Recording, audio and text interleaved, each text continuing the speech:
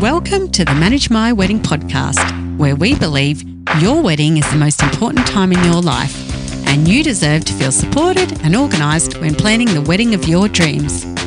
I'm your host, Yvette Sitters.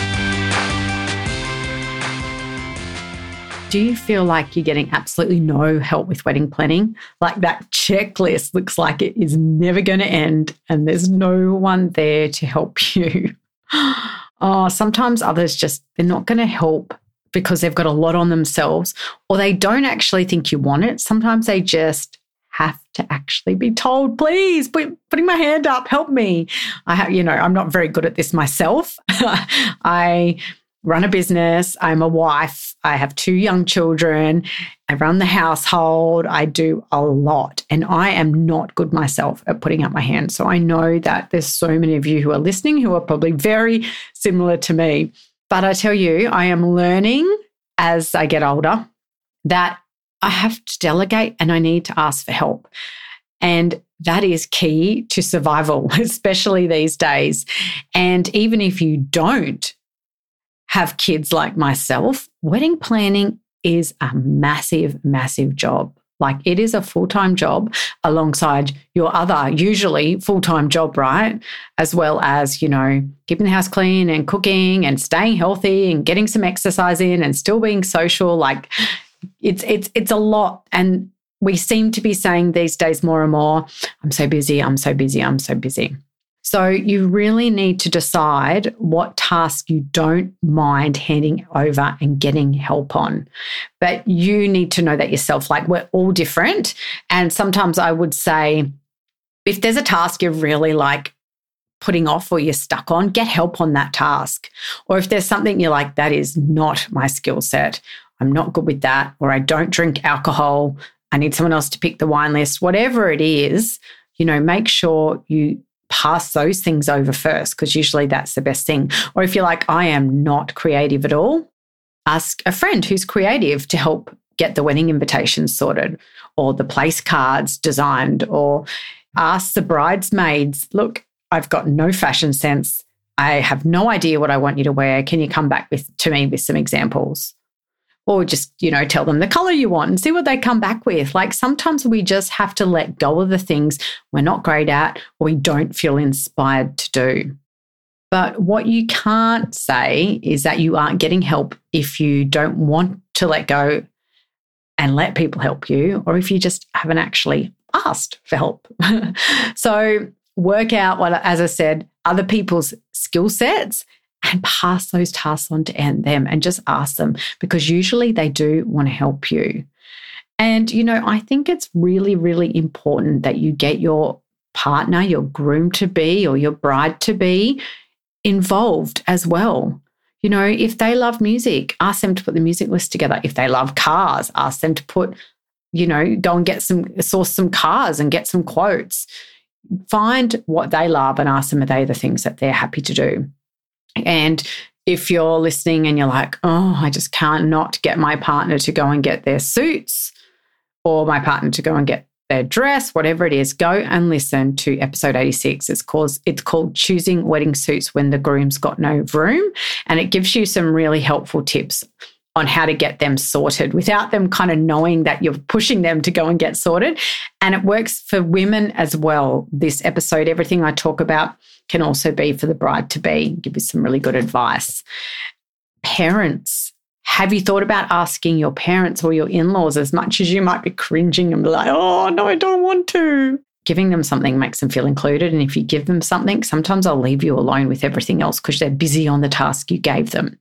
And then there's obviously your bridesmaids, which I mentioned before. We don't have to organise everything for our bridesmaids. Sometimes we just need to tell them what we're kind of thinking and let them go off and do it. Or we can call them over to our house for a wine and cheese night, and you can flick through ideas together on Pinterest, or they can help you, make your guest favors. If you've got to tie 100 ribbons, that's going to be much faster if you've got your besties there helping you. And the same goes for a best man. Often we're like, don't ever think of the groomsmen helping. And I don't know what it is. I think it's obviously a societal thing. And, it's traditionally wasn't something that happened. The women always organised everything. But men can actually help. They truly, truly can. And one of the biggest things is, one, you want the groom on time and you want him ready on time, especially when the photographer gets there, because if he's not ready, the photographer can't start their work, which means they then can't get to the other bridal party in time. And then, everything is then delayed. So put that on the best man or the groomsmen as a group and say, the groom needs to be ready at this exact time, and put them in charge of that. That's why I always suggest, typing up an agenda for the bridal parties. They can see on the day, there's a little frame that's got a sign in it that's got all the timings that are going to happen that day, and they know what they've got to do at what time. I've given some templates to those of you who are in the Calm Bride Planner. Make sure you look for those and use those templates. You can just type over the top of them. They're there for you and ready, so you can type up some agendas. But that is something that's really, really important for both bridal parties, which also stops being asked a million times a day of everyone, including, parents and the makeup artist and everyone, what time is the photographer here? And what time are the flowers arriving? It's all written on that agenda. So that's super, super important. But other things you can also sometimes ask the best man or a responsible groomsman is paying vendors on the day. Like sometimes, for example, you might have a bar tab and you might say, there's $400 after the, drinks package ends, there's $400 available. Or you might say, we want to offer $400 worth of spirits, and once they're gone, they're gone. And that maybe has to be paid for at the end of the night. So you could give the cash to the best man and get him to do that, or, just try and include them in those ways. And the other thing I always find really important is ask the groomsmen if they can organise like a brekkie the morning of the wedding, because a groom can often be quite nervous and not say that they are, and they can, keep all their emotions inside and not say anything and go very, very quiet and get very, very nervous. So, they can organise a brekkie. I know the morning of my wedding that all the groomsmen, they went for a groomsmen run and then they stopped and had brunch afterwards on the beach. And they absolutely loved it. They said it was just perfect. And it made James just worry less and be less nervous, because we're all nervous on our wedding day. No matter how excited and happy we are to get married, we're just humans. We're nervous. Everyone's going to be staring at us. We've got speeches to do. We're about to confess that, we love someone for the rest of our life. It's a really big deal. And there's been a huge lead up to that day. So, that's a really good thing to get the boys involved in and get them to organise.